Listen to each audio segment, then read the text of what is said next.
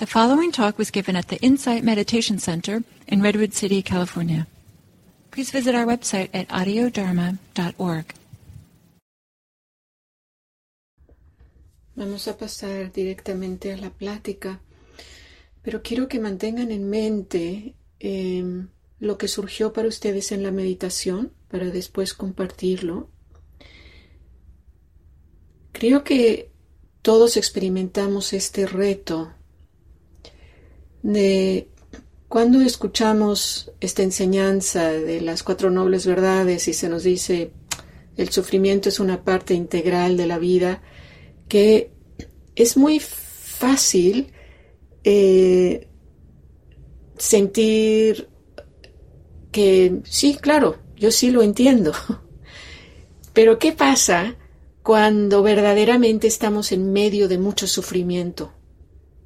Algo sucede con nuestra salud o un ser querido está luchando con alguna situación muy difícil y entonces entramos en un torbellino, como si una ola nos revolcara y nos resistimos y entra el drama de por qué yo, y se nos olvida traer esa enseñanza tan sencilla pero tan sabia de el sufrimiento es parte de la vida.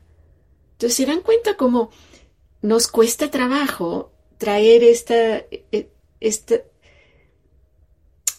aserción tan directa cuando verdaderamente se nos presenta el sufrimiento.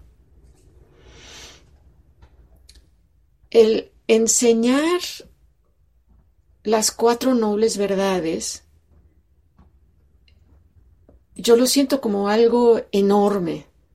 Para mí despierta sobrecogimiento porque con esta breve enseñanza que aparentemente es tan sencilla, se nos está presentando el núcleo y la esencia, sí, el resumen de la enseñanza budista.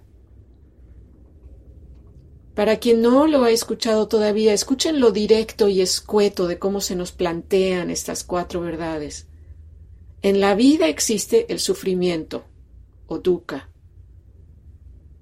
Conocer, es la primera. La segunda, conocer las causas del sufrimiento. La tercera, el fin del sufrimiento es posible. Y la cuarta, que existe un camino para librarnos de este sufrimiento. Entonces el planteamiento, como vemos, es muy sencillo, pero verdaderamente internalizarla sabiamente es algo difícil.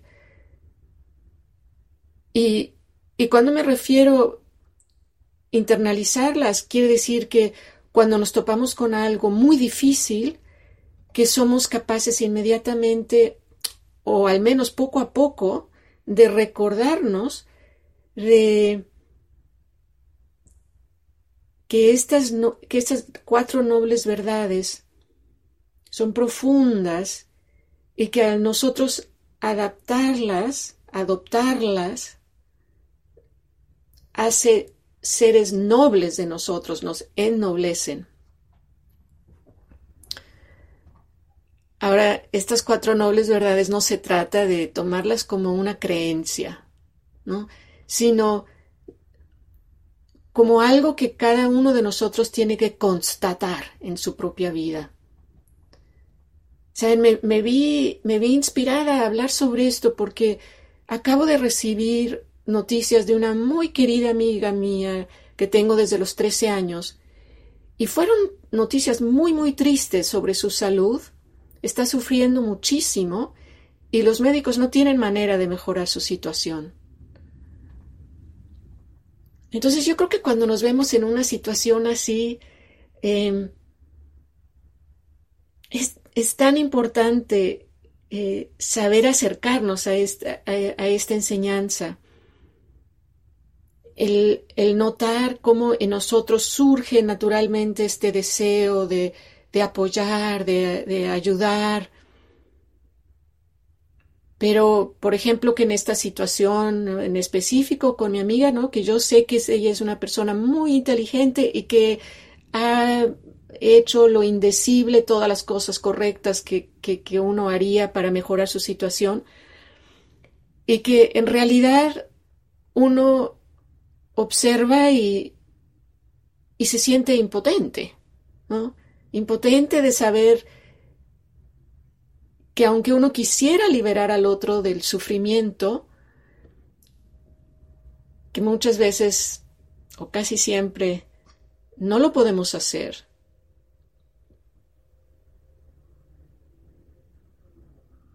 Claro que hay este regalo que nosotros podemos darle al otro de estar con la persona, verdaderamente darles nuestra presencia y dejar que fluya la compasión, verdaderamente escuchar al otro sin traer esta actitud de yo aquí soy potente y voy a hacer que esto desaparezca y que todo esté bien.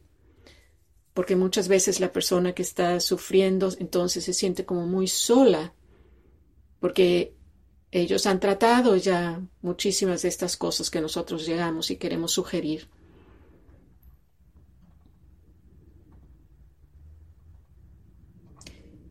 Creo que es muy común el experimentar alivio cuando acogemos el principio simple y directo de la primera noble verdad.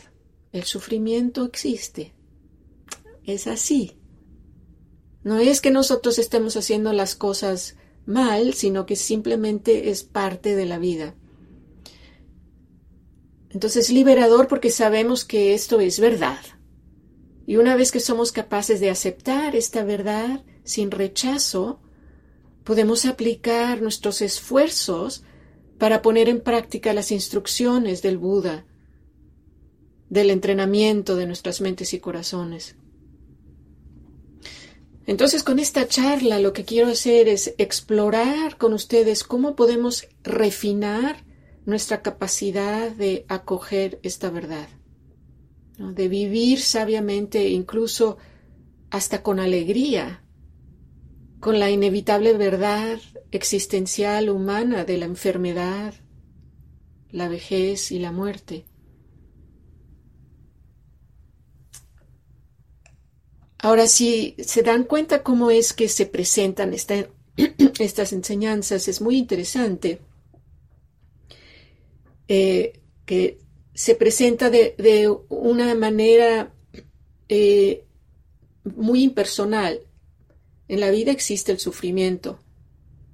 O sea, se formulan sin el uso de pronombres personales. O sea, no se dice yo, tú, él o nosotros. Simplemente en la vida existe el sufrimiento. Esta manera de formular no fomenta el yo y la identificación con el sufrimiento. Porque si en vez se formulara como la primera verdad, yo sufro, entonces estaríamos reforzando la identificación con el sufrimiento. Cuando decimos existe sufrimiento en la vida, implica un sufrimiento que no tiene identidad. Es una realidad que nos afecta a todos, que es un común denominador entre todos los seres.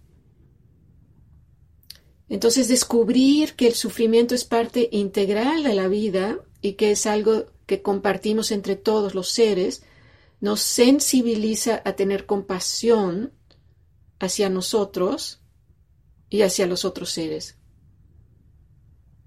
Es de igual importancia tener una intención compasiva hacia nosotros como hacia los demás. Ahora, reconocer este común denominador entre todos los seres, ¿no? El sufrimiento como común denominador entre todos los seres, nos alienta también a cuestionar esta idea que tenemos del yo separado de los demás.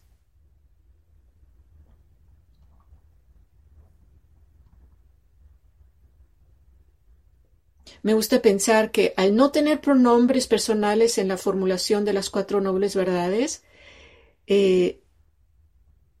fluye la compasión en ambas direcciones en igual proporción.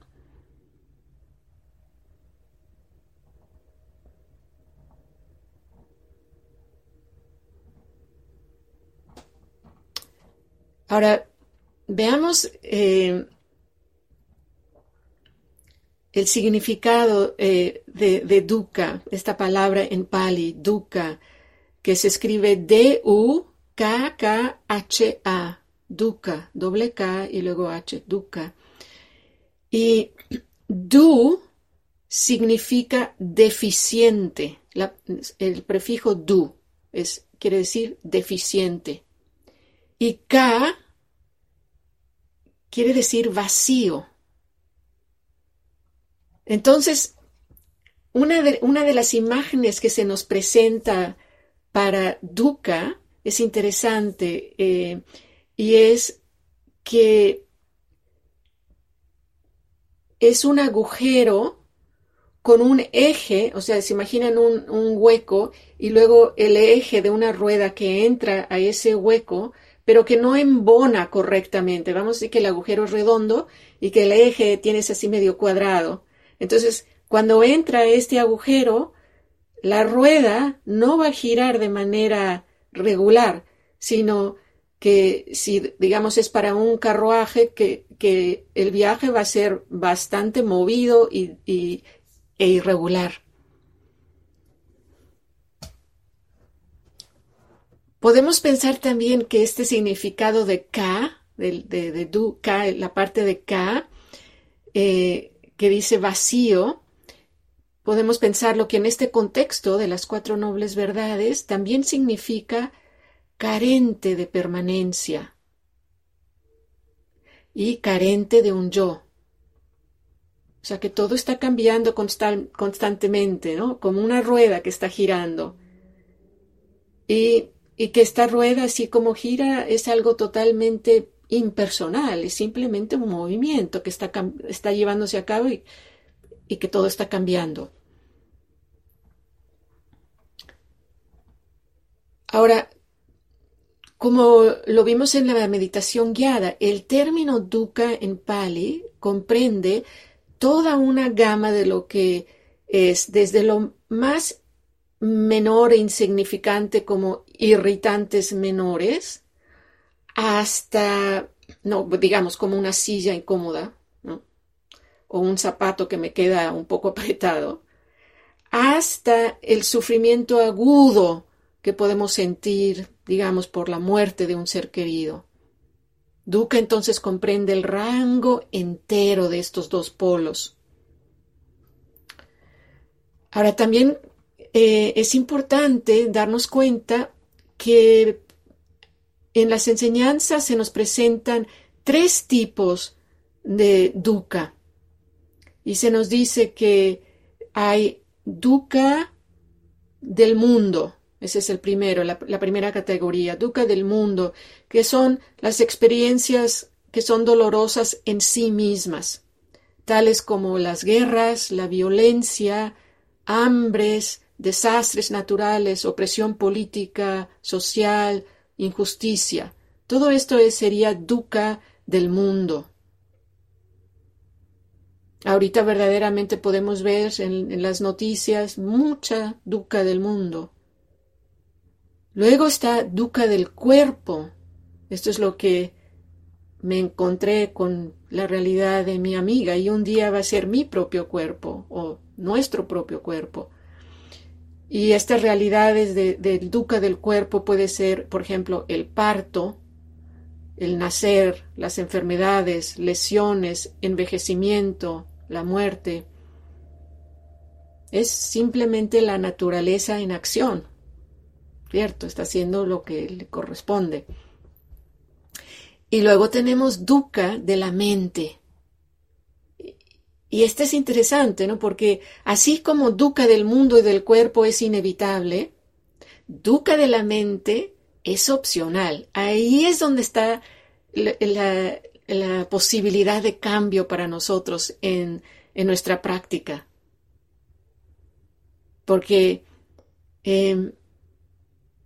esto es donde nosotros tenemos la capacidad aquí es donde tenemos la capacidad de cambio, de entrenar la mente. Entonces, ese dukkha de la mente es opcional, pero desgraciadamente está profundamente arraigado en nuestro ser, estos hábitos mentales que tenemos, ¿no? Que pueden ser sentimientos que surgen de miedo, de celos, de rabia, de odio, de ansiedad, de dolor, de envidia, de vulnerabilidad, etc.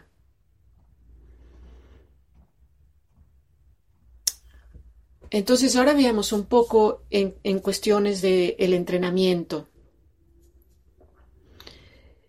Lo que quiero ver ahora es la manera que se puede refinar nuestra capacidad para acoger esta enseñanza de las cuatro nobles verdades, enfocándonos la noche de ahora en específico en las causas de dukkha, ¿no? Para mí este es como esencial, ¿no? Porque la primera es simplemente darnos cuenta, existe, pero donde está nuestro trabajo verdaderamente y que podemos hacer mucho es el conocer las causas de dukkha, ¿no? ¿Cuáles son las causas que nos causan este sufrimiento? O sea, la segunda noble verdad. Y en el Dharma se nos contesta la cuestión de qué son las causas con una palabra, ¿no? Que la causa de todo sufrimiento es el apego. Y se dice fácil, pero qué difícil es descubrir a lo que estamos apegados. Hay un discurso en el Samyutta Nikaya o los discursos conectados que están organizados por tema, donde se estipula la pregunta, ¿y qué es el apego? Y nos lo contestan con, bueno, hay 4 apegos. El apego consiste en 4 tipos de apegos, que son el apego a la sensualidad, el apego a los puntos de vista, el apego a los preceptos y prácticas religiosas o espirituales y el apego al yo. Entonces lo que quiero hacer el resto de la plática es contemplar cada una de estas 4 áreas, ya que aquí es donde podemos hacer cambios considerables. Vamos a ver cómo vamos de tiempo, pero lo que quería hacer es tal vez hablar algo sobre las 2 primeras causas y luego darles la oportunidad de si quieren, de hablar un poco en pares y luego agrego un poquito más sobre los otros 2 tipos de apego. Vamos viendo. Entonces, recordemos que el deseo sensual nos lo hemos encontrado ya muchas veces, ¿no? Como parte de los 5 obstáculos, ¿no? Que es el primer obstáculo. El deseo sensual, es algo enorme.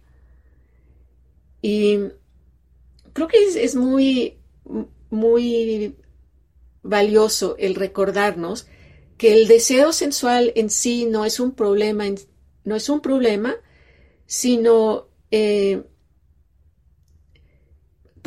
un problema en sí, todos los tenemos, pero es cómo nos estamos relacionando a estos deseos. Y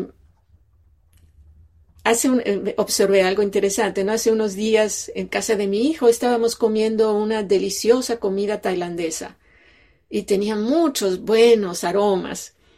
Y su perro se sentó sobre el sillón y empezó a vocalizar de una manera que no lo habíamos escuchado antes. Parecía tener mucha emoción en estos sonidos que hacía. Era casi como un gemir. Y hasta nos preocupamos un poquito, ¿pero qué será? Pero resulta que al terminar la comida y quitar los platos, esos sonidos cesaron. Y llegamos a la conclusión que el perro, yo creo, estaba deseando algo de esa comida deliciosa. Pero lo interesante fue ver y que esto es común con los animales, que desaparece el objeto del deseo, o sea, ya no hubo esos ricos olores porque la comida desapareció, y simplemente el deseo desapareció también. Sin embargo, para nosotros los humanos es tanto más complejo, ¿se dan cuenta? Porque estos deseos se convierten en algo problemático. Se convierte en algo problemático porque la mente entra como parte de este deseo y entonces nos aferramos a ellos y entonces empieza a regir nuestra vida. Podemos, por ejemplo, tener un deseo sensual muy inocente que nos causa un poquito de incomodidad, ¿no? Como, ay, se me antoja un chocolatito. Pero podemos también tener un deseo muy intenso y altamente dañino, ¿no? Por ejemplo, por una droga o alcohol, y entonces estamos dispuestos a causar daño a los demás o a nosotros mismos con tal de satisfacer ese deseo, ¿no? Entonces, este es el apego al placer, lo que nos causa sufrimiento, ¿no? Cuando este deseo nos está rigiendo la vida, que somos como un títere de este deseo.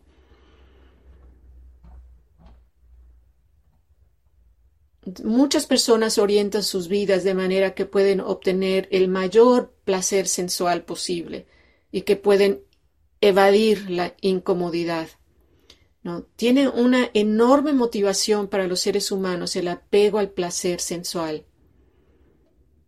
Y el Buda dice que cuando vivimos regidos por nuestros deseos sensuales es como si estuviéramos en deuda, ¿no? ¿Y por qué lo describe así?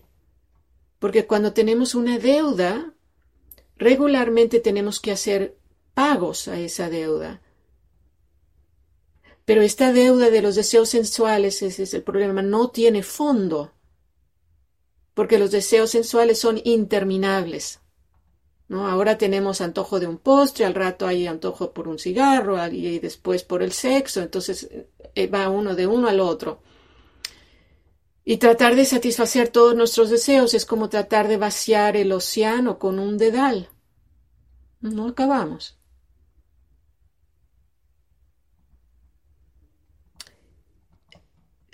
Ahora, lo que es interesante también es que tengamos cuidado de no ver como decía antes, que los deseos no son un problema, no son malos.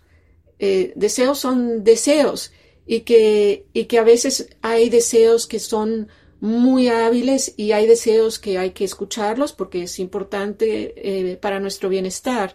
Entonces tenemos que aplicar mucho discernimiento en cada situación. Me recordé al estar pensando en esto del discernimiento, ¿no? Como hace unos años estaba en IMC, cuando todavía nos encontrábamos en persona, y estaba en el salón de meditación, y me acuerdo que hacía mucho calor, y Gil entró, era como un par de horas antes de que empezara la sesión de meditación, y yo no había prendido el aire acondicionado y Gil me preguntó, ¿y por qué no prendes el aire acondicionado? Bueno, yo le contesté que estaba queriendo ser consciente de ahorrar recursos naturales. Y él me contestó, bueno, pero podrías pensar que quieres estar en el mejor estado posible antes de enseñar porque lo harás mejor. Y ahí, entonces, bueno, tienes razón, ¿no? Así que siempre es un acto de equilibrio, ¿no? De discernir. No queremos exagerar en una dirección o en la otra, ¿no? Por ejemplo, de privarnos de lo esencial, como el cuidado necesario de nuestro cuerpo, que implica comer y beber de una manera apropiada, ¿no? Sabemos que el Buda descubrió que no era de provecho privarse llevando una vida ascética, pero tampoco la de satisfacer cualquier capricho que nos viene a la mente, ¿no? Sino lo que recomendó el Buda, seguir el camino medio, sin caer en un extremo ni el otro. Bueno, ese es uno. Ahora vamos a ver el segundo apego, el apego a los puntos de vista.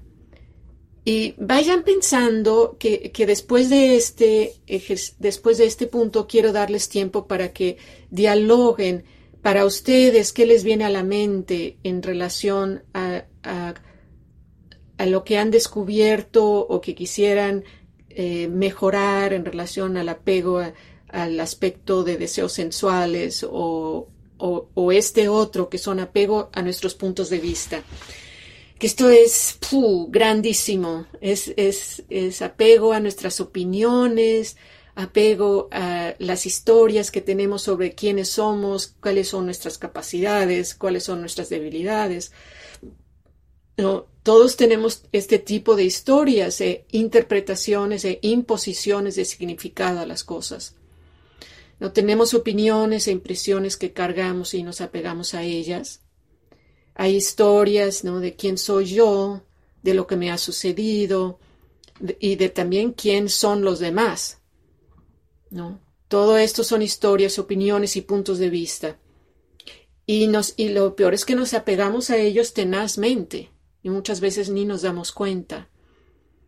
Entonces, parte de nuestro entrenamiento consiste en reconocer la presencia de nuestras opiniones y puntos de vista, de cómo operan en nosotros y de cómo nuestra relación a estas son causas de sufrimiento.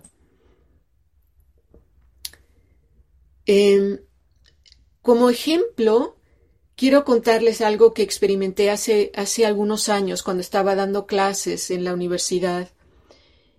Y como parte estaba dando clases como parte del doctorado. Y me asignaron un grupo de estudiantes especialmente brillantes para dar una clase. Y recuerdo que tenía que estar totalmente alerta con ellos porque aprendían todo al vuelo.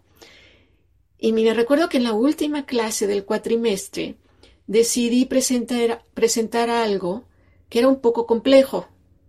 E hice un error. Hice un error y todos se dieron cuenta. Y me sentí fatal. Ahora, dio la casualidad que ese mismo día tenía que repartir las evaluaciones que hacen los estudiantes a los profesores y asistentes de profesores. Entonces, con gran preocupación recuerdo que repartí las evaluaciones, segura que por haberme equivocado, las evaluaciones iban a ser negativas. Bueno, semanas después me llegaron las evaluaciones en un sobre grande sellado.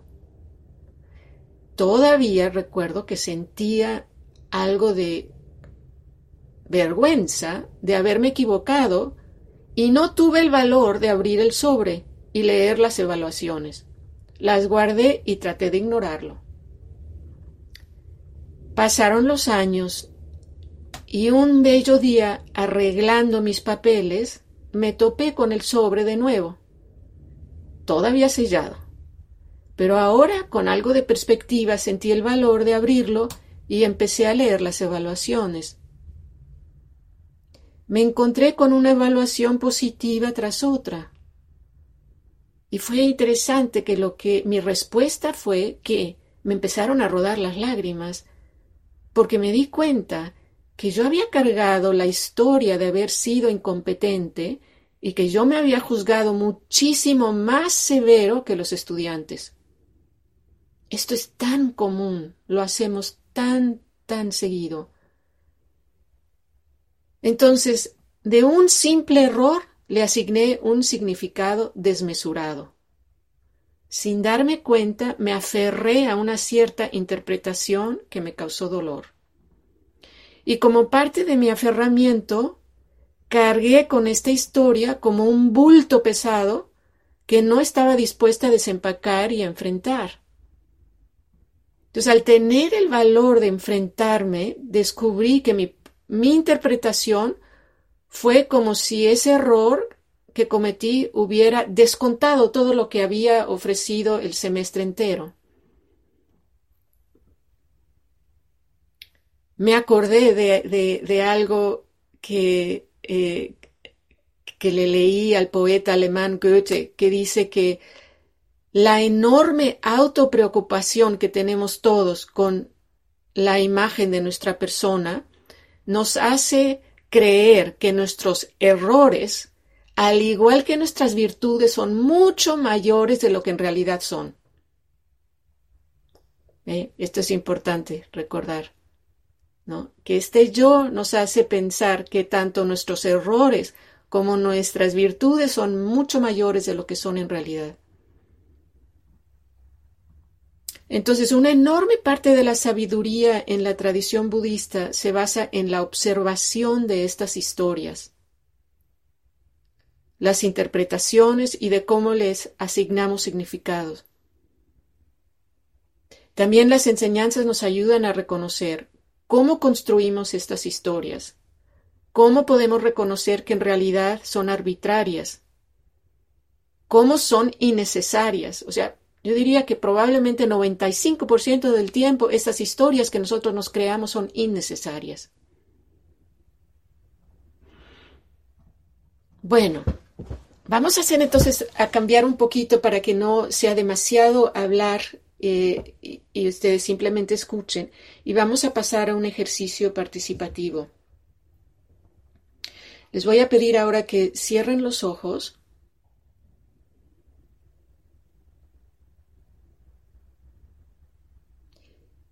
Y que cada uno considere de lo que he escuchado, de estas primeras causas, del apego a los deseos sensuales y el apego a los puntos de vista, ¿qué es lo más importante para mí en este momento que puedo cultivar, ahondar un poco más? Y lo voy a hacer a través de usar palabras en este par con el que voy a conversar. Entonces, en silencio, contemplen qué sería lo más hábil que puedan compartir en este momento.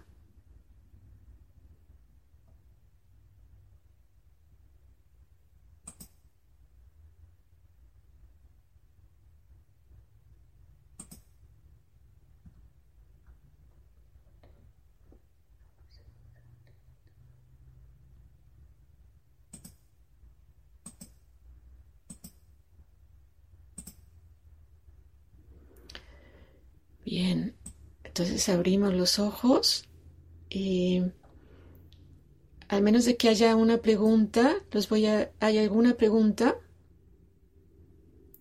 Entonces, bueno, aprovechen para dialogar y ver de qué manera pueden aprender el uno de la otra y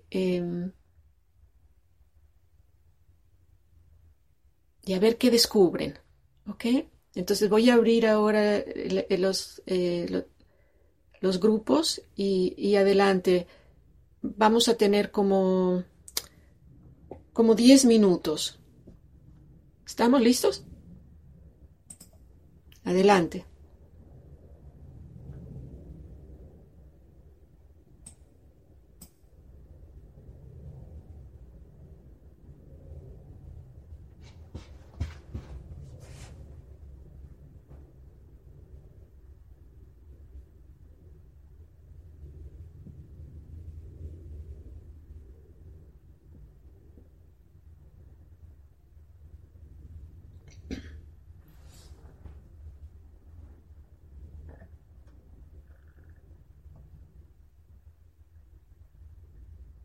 Reba, ¿estás ahí?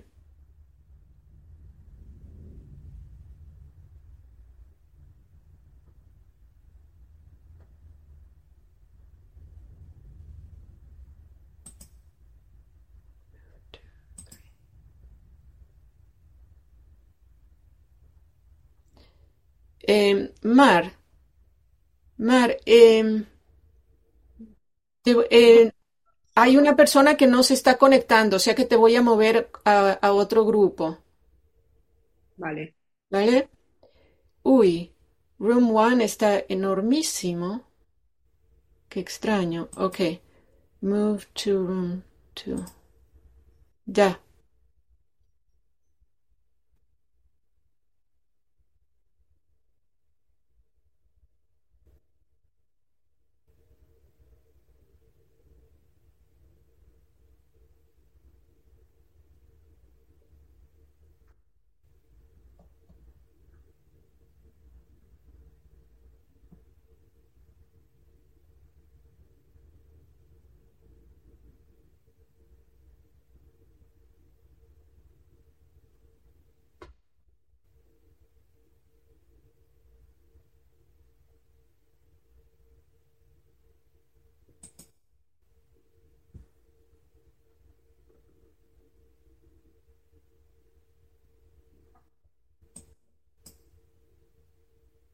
Me gustaría escuchar de qué descubrieron.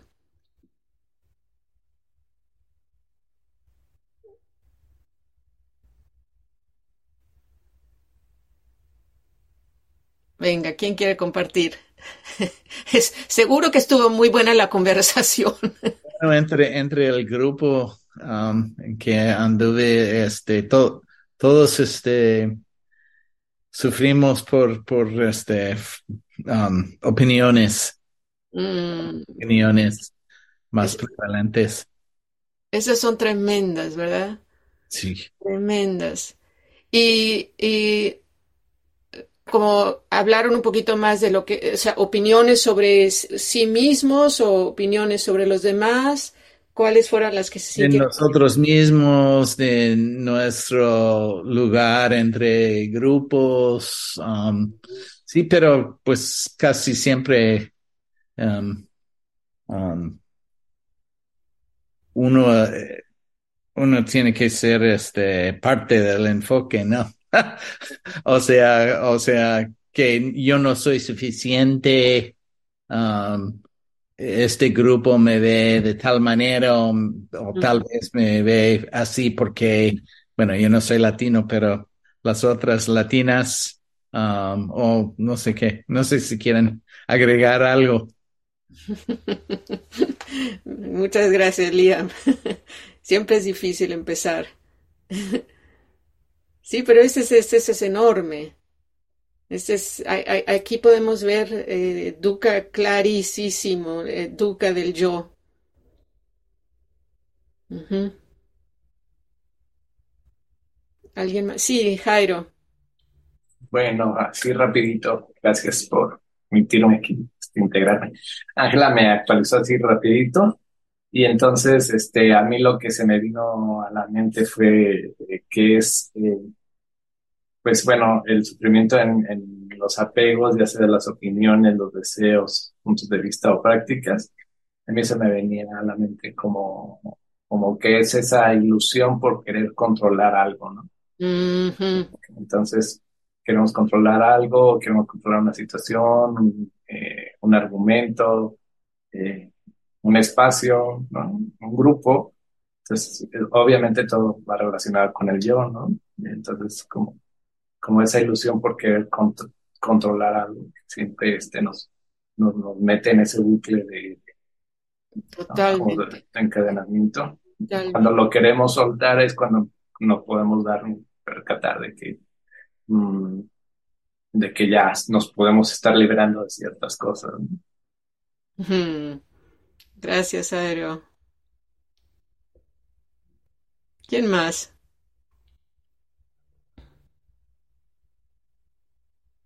¿Algo más?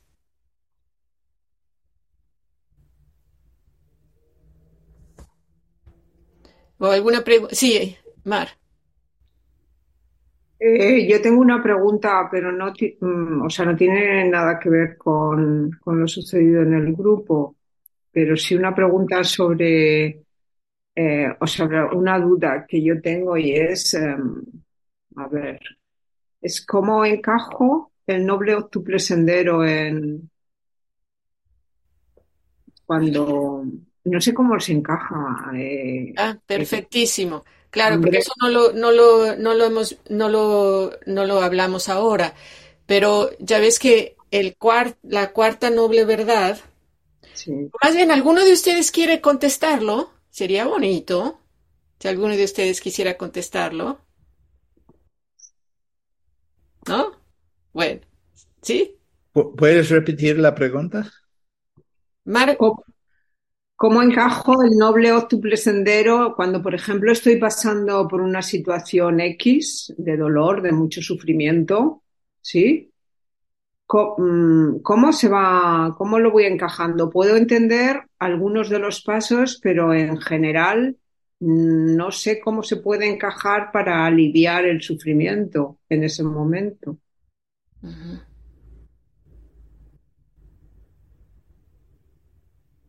Ok, entonces, Mar, para empezar, te felicito que tú misma, aunque yo no lo mencioné, te recordaste, ¿no? Que parte de la cuarta noble verdad, cuando decimos es es el camino al final, para llegar al final del sufrimiento, bueno, es exactamente eso, el noble óctuple sendero.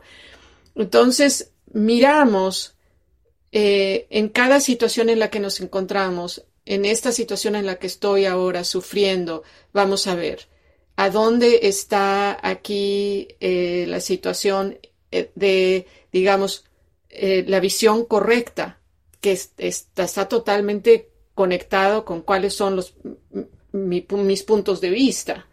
Entonces, ahí ves, está muy relacionado a esto que estábamos hablando, al apego de, de- de nuestras opiniones, ¿no? La visión correcta es esencial.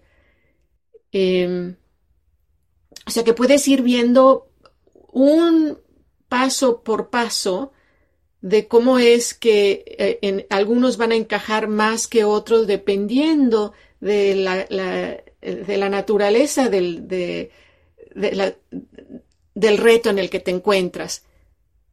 Y está bien, o sea, yo creo que en esas situaciones lo mejor es que notes si hay uno o dos pasos que tienen verdadera energía.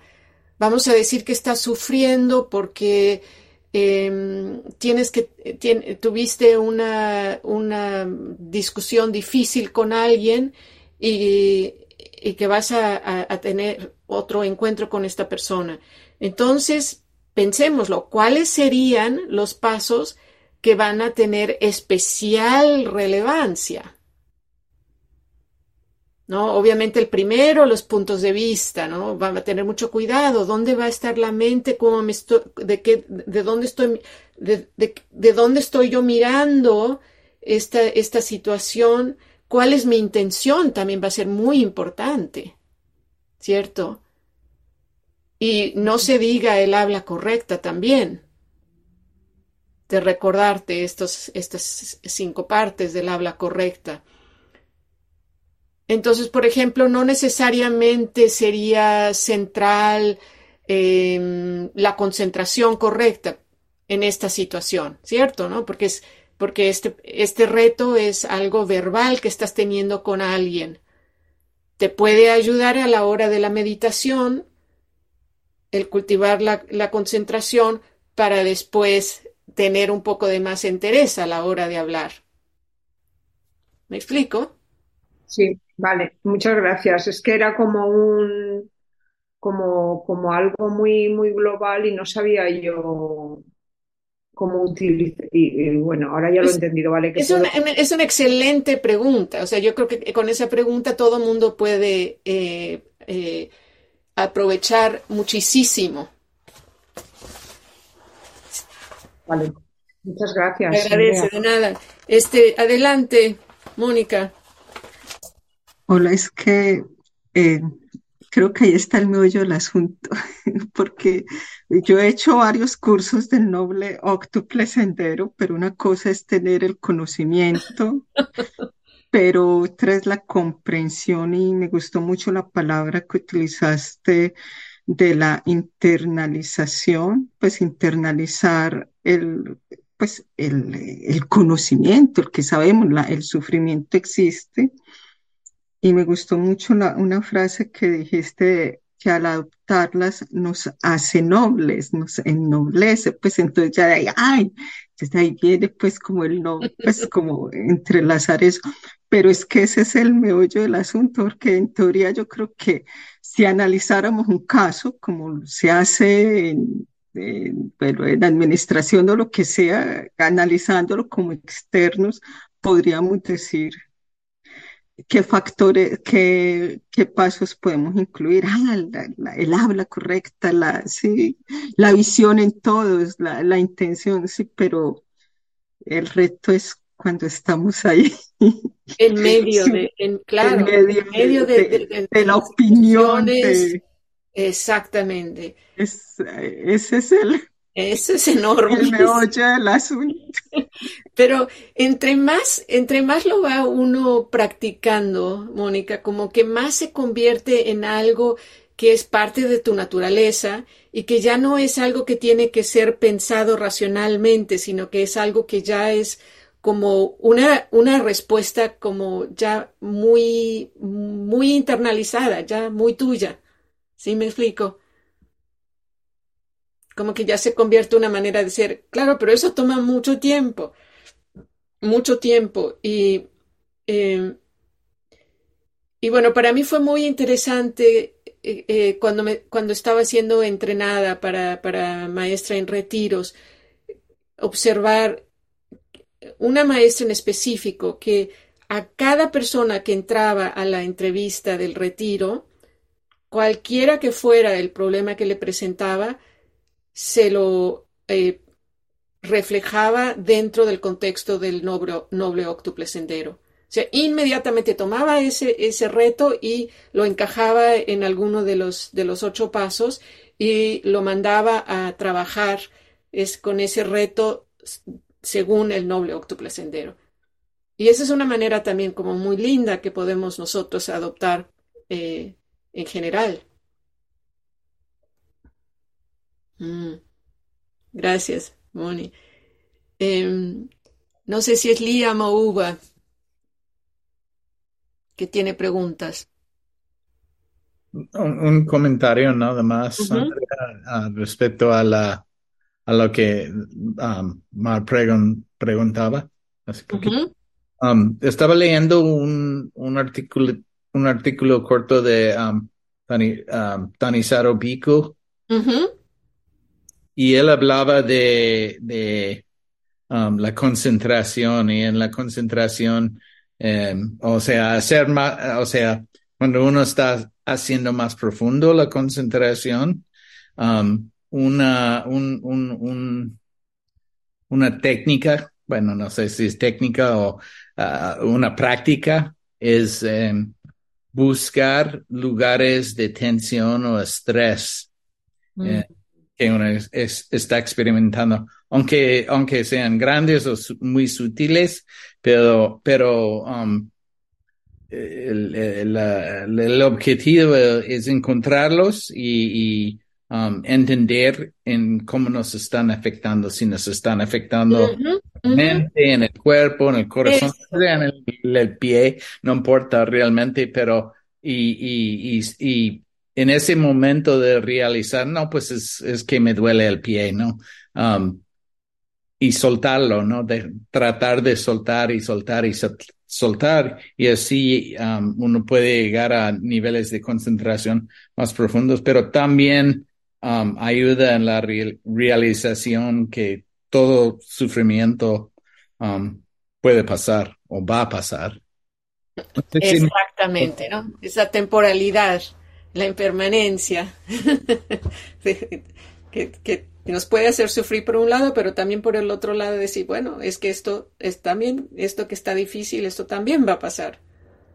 Sí, estupendo. Gracias, Liam. Y es un poquito esto lo que trabajamos en la meditación guiada, ¿no? De observar cómo es que se expresa dukkha de momento a momento y cómo es que se expresa en el cuerpo y cómo es que se expresa en la mente y qué es lo que yo puedo soltar, suavizar para ir dejando que este cuerpo, esta mente se vaya asentando. Bueno, queridos, pues les agradezco mucho sus comentarios y sus preguntas. Creo que esto como que trae muchísimo más energía al grupo y es importante hacerlo porque creo que también como en Zoom es difícil simplemente estar escuchando